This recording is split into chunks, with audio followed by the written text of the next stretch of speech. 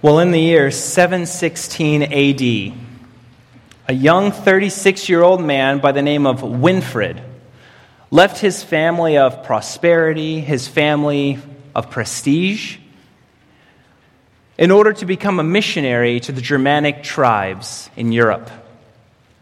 Just 3 years later, after being a missionary there in those tribes, he was called to Rome itself to appear before Pope Gregory II. Gregory, at that meeting, changed Wilfrid's name. He changed his name to Boniface and officially commissioned him an evangelist to Germany. Go and evangelize the Germanic people was his mission. And within 5 years, Boniface, as he was now called, had so faithfully seen to that task that Pope Gregory appointed him the bishop over all the Germanic tribes. Within 8 years, Boniface had gone from unknown in the church to a bishop over the Germanic territories. Boniface continued to devote himself to those churches in Germany and make multiple trips to Rome over and over again. And each time he would visit Rome, he would see the Pope once more and receive more honors and more accolades. His position would be elevated greater and greater. And after 10 years of more and more honors, Boniface was promoted to the archbishop over the entirety of Germany. Boniface was merely 2 steps away from becoming Pope himself. However, in 755 AD, at the age of 75 years old, Boniface left it all.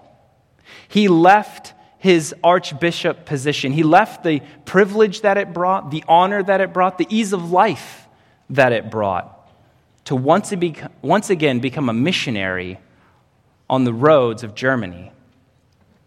Most men would have just enjoyed the fruits of their labor, 75 years toiling in difficulty and struggles.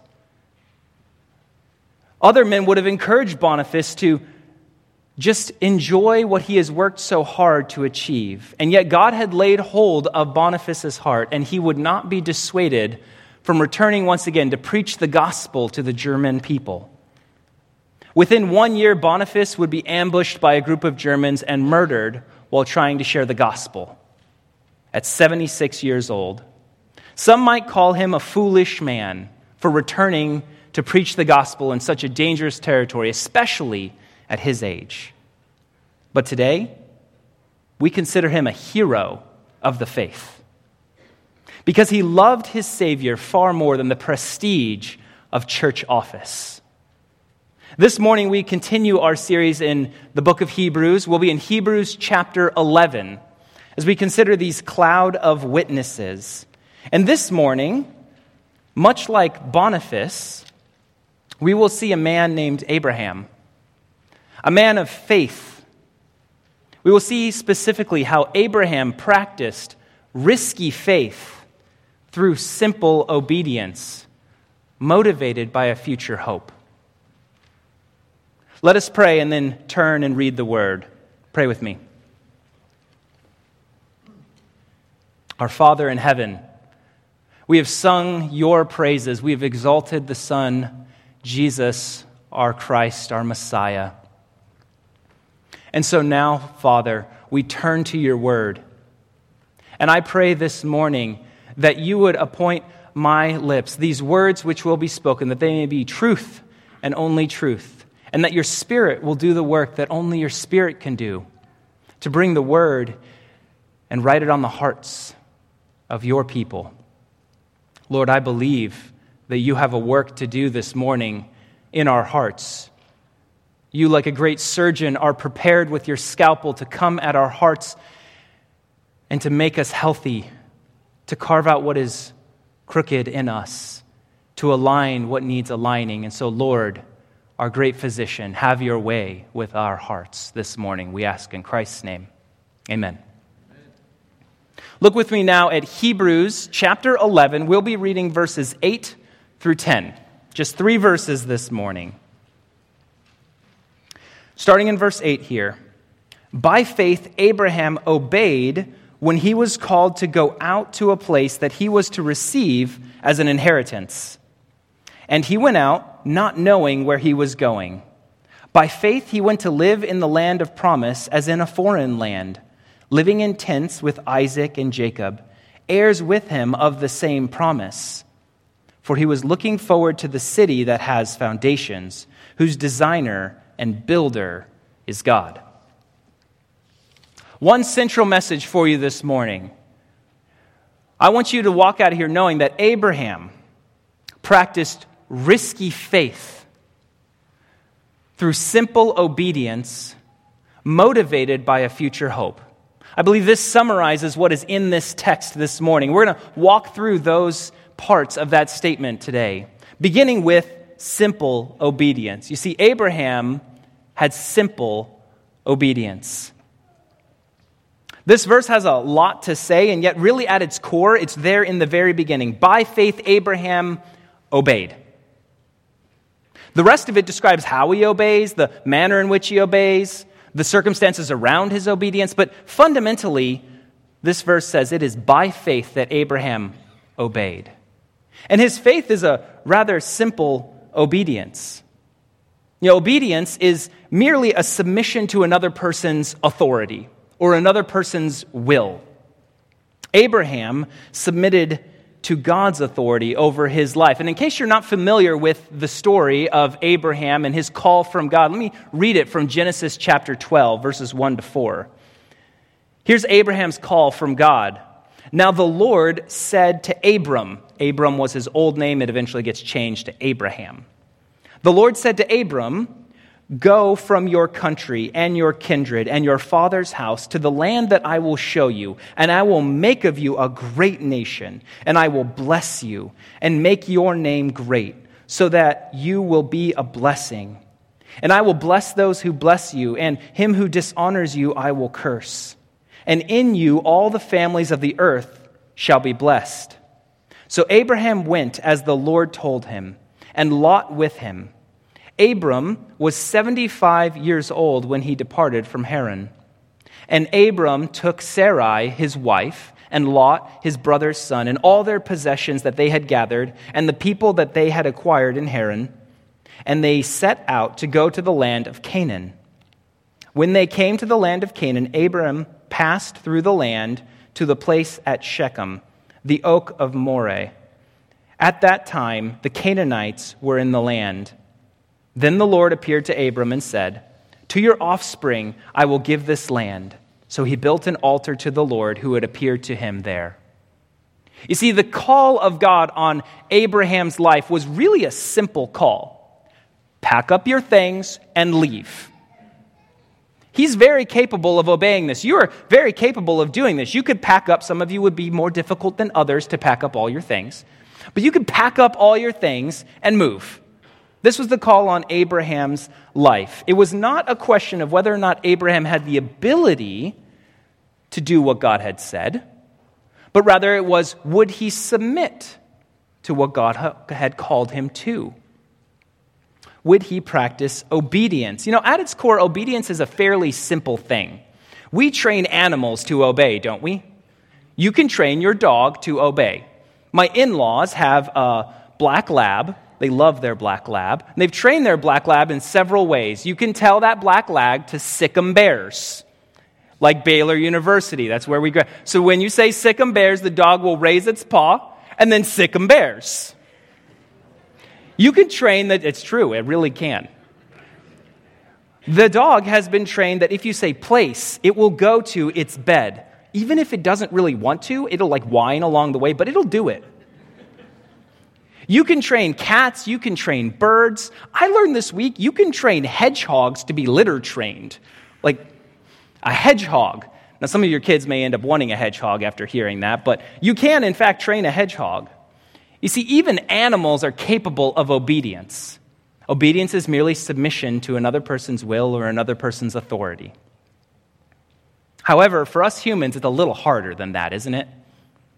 It's a little harder for us to practice obedience because in our hearts, in that sinful state of our hearts, we really believe and we want to be the kings and queens of our own lives.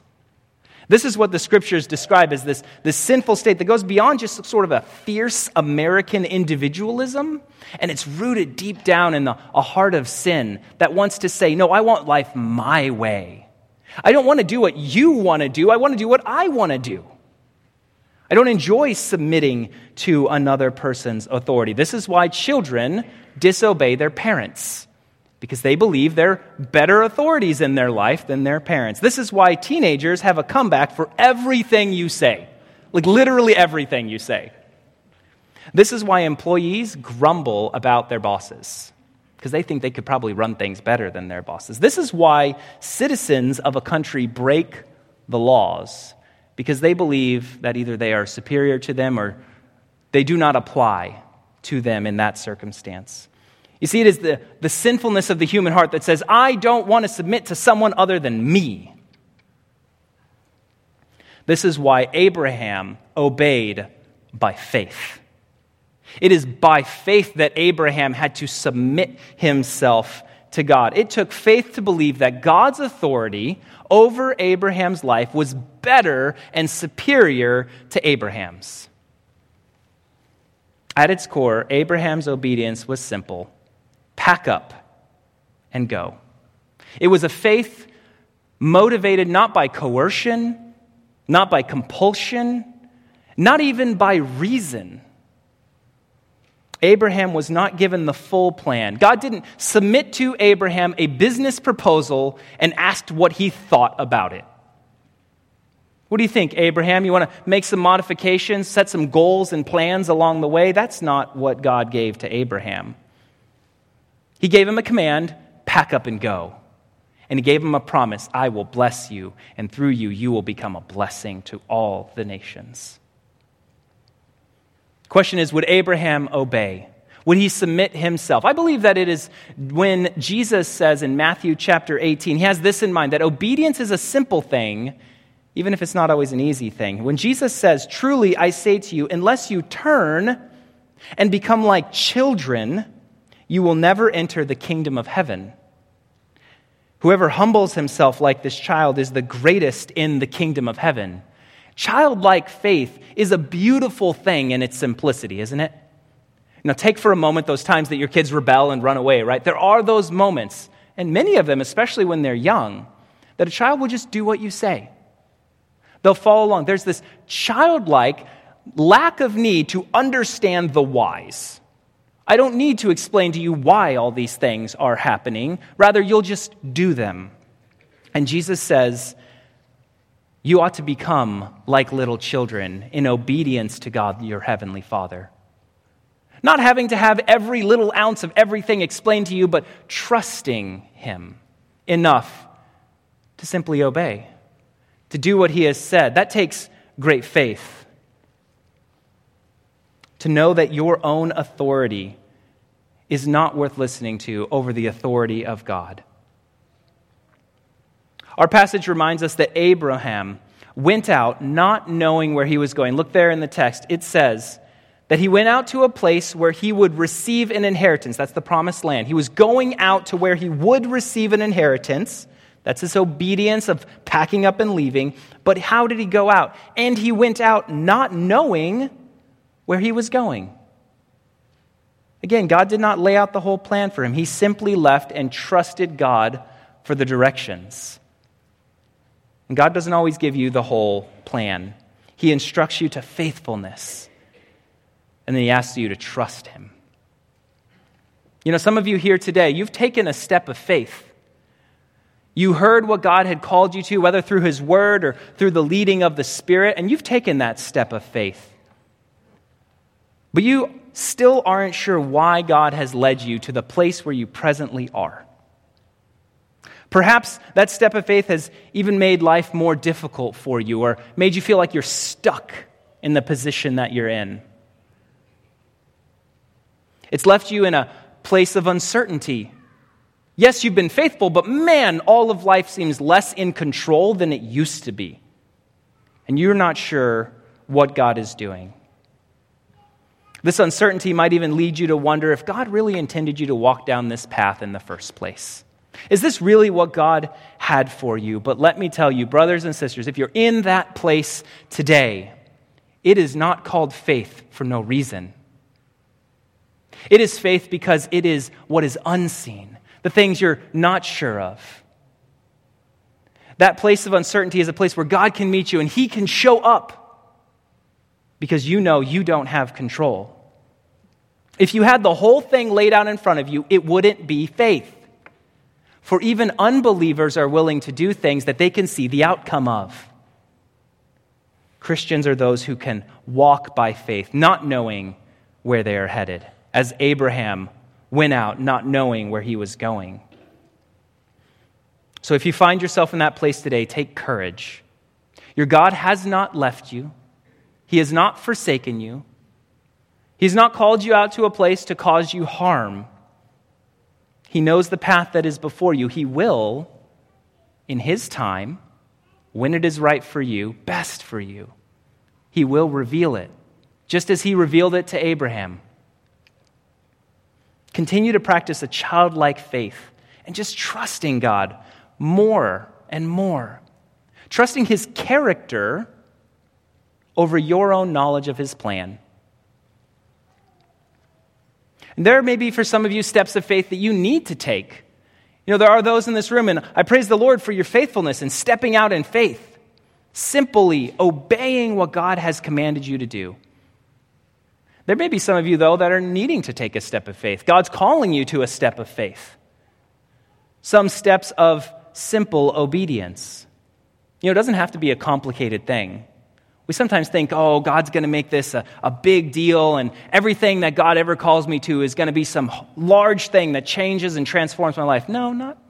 I'd say God works more in the ordinary, everyday acts of your life, at least more regularly. What simple acts of obedience is the Lord calling you to? Is it service to another person or a neighbor, to your church in some way? Is the simple act of obedience to disciple another person, to take on the spiritual well-being of someone who's not as far along in the Christian faith as you are? To believe that God has actually given you something to hand along to someone else. You may say, no. I'm not there yet. I'm not mature enough yet. And yet if there's another brother or sister that hasn't been where you are now, you can help them. You can give them what you've been given. Is the simple act of obedience trust in Jesus Christ? Is there today a person among us who has not believed in Him, not believed in Jesus' death and resurrection for their sins? Obedience to the gospel message is simple. Simply stop trusting yourself and start trusting God. Stop being your own authority and start saying that God can be authority over me, and I will believe that Jesus is that king over my life, that He died for my sins. Any number of other acts of simple obedience. Is your act of obedience to be baptized? You've professed faith in Jesus Christ, and yet you have not publicly come before His church and said, let me put my stake in the ground. This is who I am, and I will follow Jesus Christ, come what may. Is your simple act of obedience to address conflict in your workplace, with your family member that you've been avoiding? You know, at its core, it's pretty simple. I think you know what you need to do. It doesn't make it easy, but it probably makes it pretty simple. What step of simple faith is God calling you to? He told Abraham, pack up and go. And Abraham did. He practiced risky faith through simple obedience, motivated by a future hope. Let's look now at that risky faith. Let's turn once again to verses 8 and 9. It says there, by faith Abraham obeyed when he was called to go out to a place where he was to receive an inheritance. And he went out not knowing where he was going. By faith he went to live in the land of promise, as in a foreign land, living in tents with Isaac and Jacob, heirs with him of the same promise. Just because faith is simple, just because your step of obedience is simple, doesn't mean it comes without risks. There was a lot of danger involved in Abraham packing up and leaving. You know, you and I, if we think of this travel that we're supposed to take, pack up from Philadelphia and move to Wisconsin. You think, well, we can do that. We can pack up and move. For Abraham, going to the land which God would give him is not so much like you packing up here and going to Wisconsin. It's more like packing up in Central America and foot traveling through Mexico to the United States. It is a dangerous trek, full of all sorts of perils. For Abraham, he would have faced raiders, marauders, bandits, not to mention the established cities and kingdoms that he came into contact with. Is it any wonder that Abraham's scared regularly as he goes along? Is it any surprise that he uses his wife to shield him from danger, that he would do things that we wouldn't want a good man to do? And yet he knows the dangers that are in front of him. The step of faith was simple, but it was not without risks. There was probably 1,000 reasons Abraham could have come up with to not go. He could have come up with he's 75 years old at this point. I know some of you in here, you're 75 years old, and if the car seat's a little too low, you got to go see the chiropractor the next day.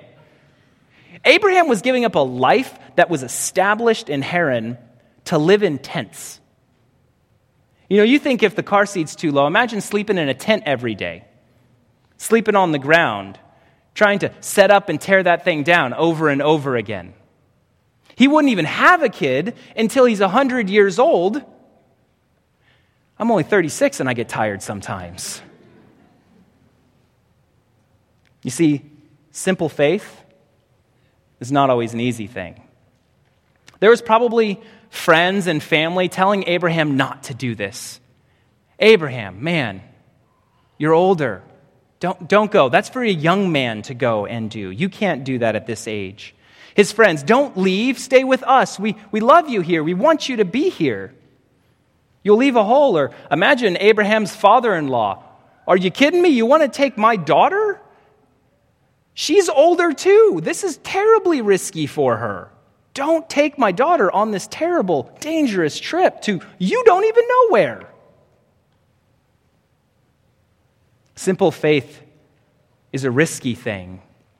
The kind of faith which God often calls his people to does not make sense, or at least does not make sense to our natural minds. This is why we're told in 1 Corinthians chapter 3 that the wisdom of the world is folly to God. For it is written, he catches the wise in their craftiness. You see, the command of God regularly does not make sense to the human mind, to the sinful, fallen human mind. Sin has so corrupted us that God's good counsel, his good commands and his words seem like foolishness to us. Abraham, leave all that you have and go to the land that I will show you. Abraham, I got 1,000 reasons why we shouldn't do that. Let me tell you, God, of all the things and all the reasons why we shouldn't pack up. It's foolishness, God. And yet God says, no, it is wisdom. For Abraham, in 2,000 years, I need one of your descendants in Jerusalem at the right time, in the right place. Because he must die the right kind of death, so that he may atone for the sins of the whole world, that my blessing on you, that you would bless all the nations, might come true. And Abraham, you need to go.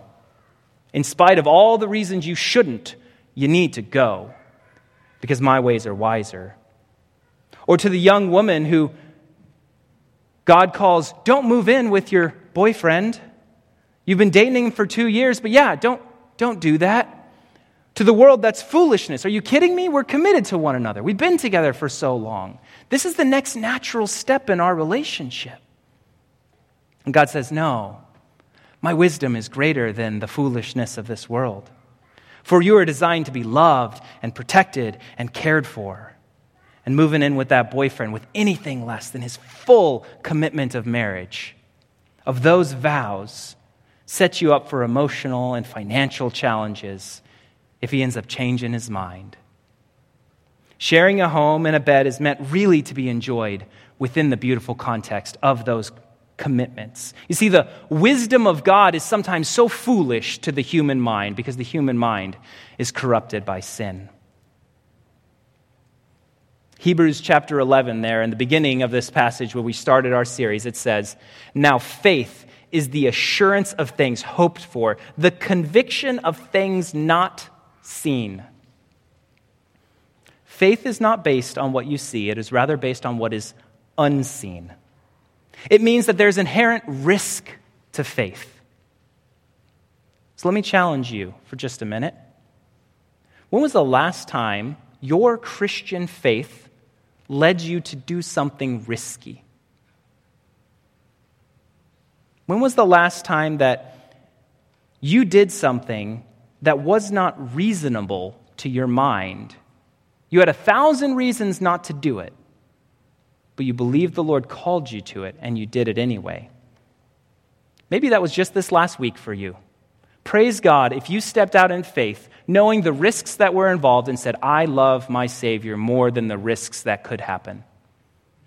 Perhaps you're getting ready to do that this week or this month. Perhaps you're preparing for a certain conversation that you know is going to take faith. Or perhaps, for whatever reason, maybe you've grown accustomed. You've grown accustomed to only taking those actions which are reasonable and controllable.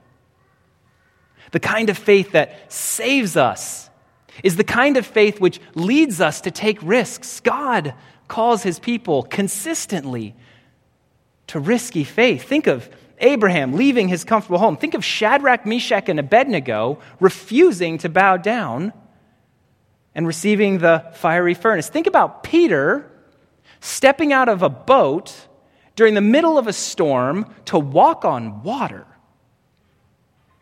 Faith is not without risk. The man who discipled me in my life is a man named Brian Sloan. He's been the man who probably invested the most in me in my life. He said this to me, and he regularly repeats this to me. He says, "What step of faith are you taking that if God doesn't show up or God doesn't do his part, you're going to fall flat on your face?" You know, it's a challenge to me. What area of my life, what area of your life are you just trusting that if God doesn't do his part, whatever you're trying to do is not going to work out? Now, it's not an excuse for risky or foolish behavior, foolhardy behavior, but it is a challenge to say, sometimes God will call me to unreasonable things that don't make sense to my mind. And if he really has called me to that thing, then who am I to say no merely because I have 75 reasons not to do it? How has your faith led you to risky action recently? Abraham, he practiced this risky faith through a simple obedience, but it was all motivated by a future hope. We have not yet mined the motivations. We've seen the what of Abraham. He left, and it was risky for him to leave. It was obedience for him to leave. But why? Why would he do that? We find this answer in verse 10. Let's just begin there in verse 9 again, and we'll read through 10. "By faith, Abraham went to live in the land of promise, as in a foreign land, living in tents with Isaac and Jacob, heirs with him of the same promise. For he was looking forward to the city that has foundations, whose designer and builder is God."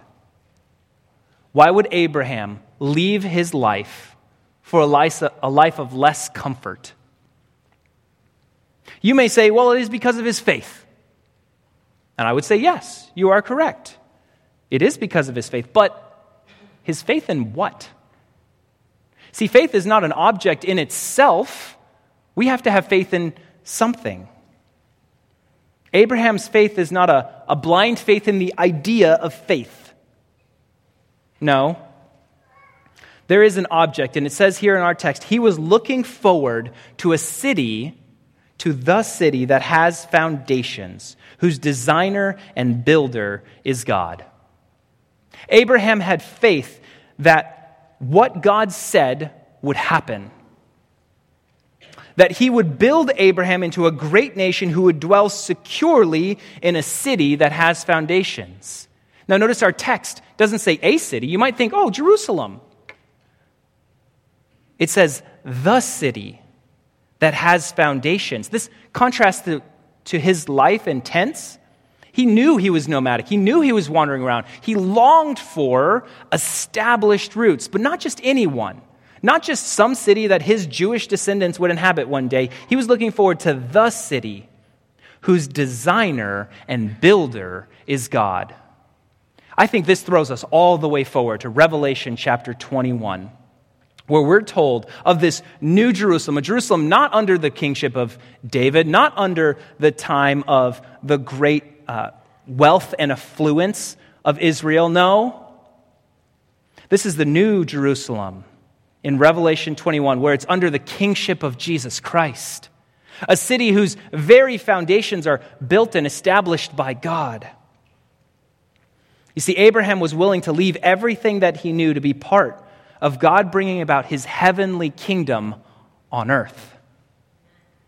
Abraham was motivated by this future hope that God would fulfill all of his promises, that he would in fact become a blessing to all the nations, and that this city that would be built, that's firm and fixed and designed by God, would have God's blessing, and that all the nations of the earth would be blessed. Hope is a wonderfully powerful thing, and it will motivate you to do things that are risky. It'll motivate you to persevere when you should give up. Why does a cancer patient endure chemotherapy?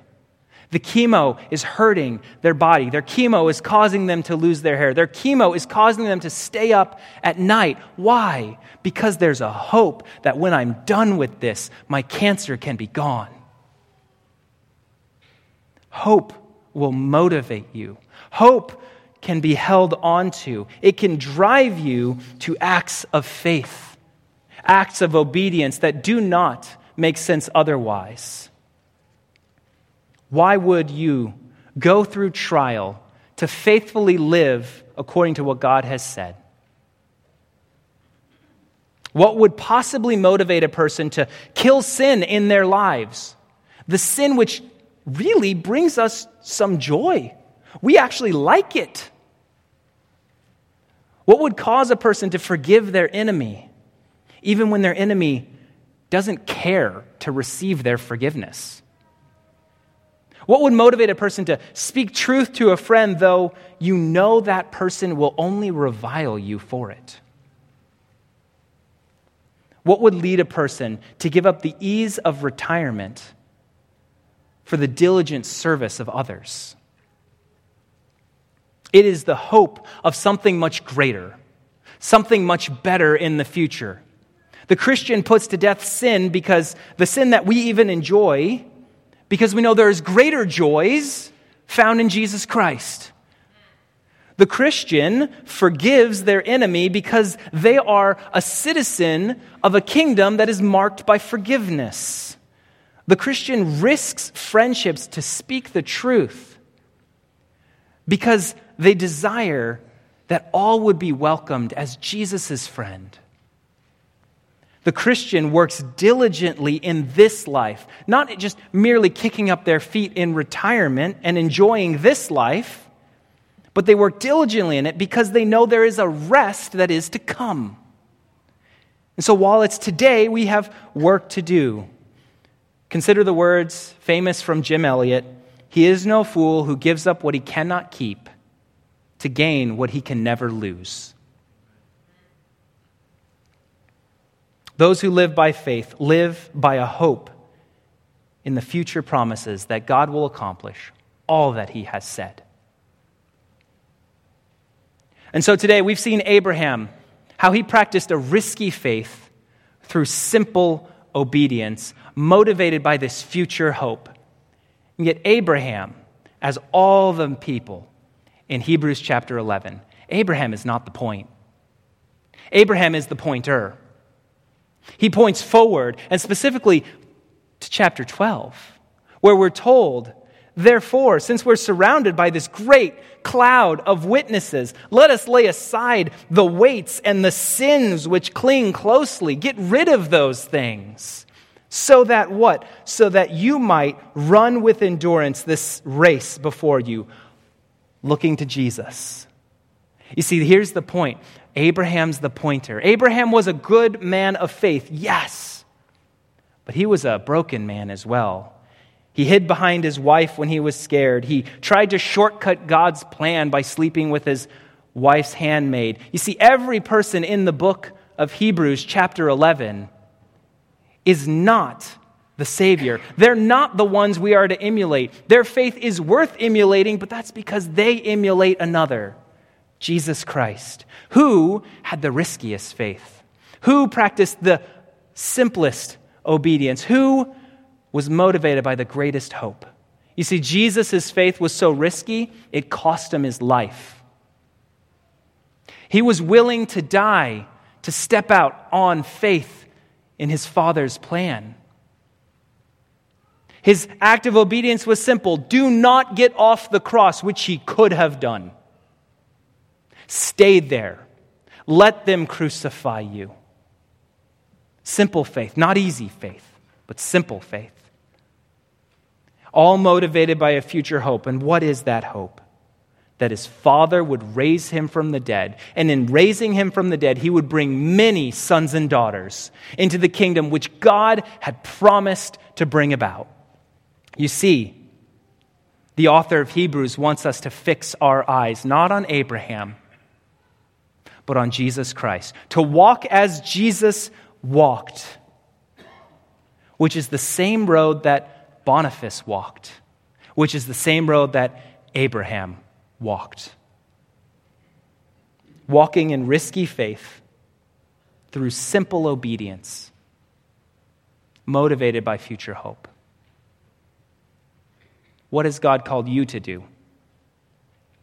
How will your story be written into Hebrews chapter 11 on the last day?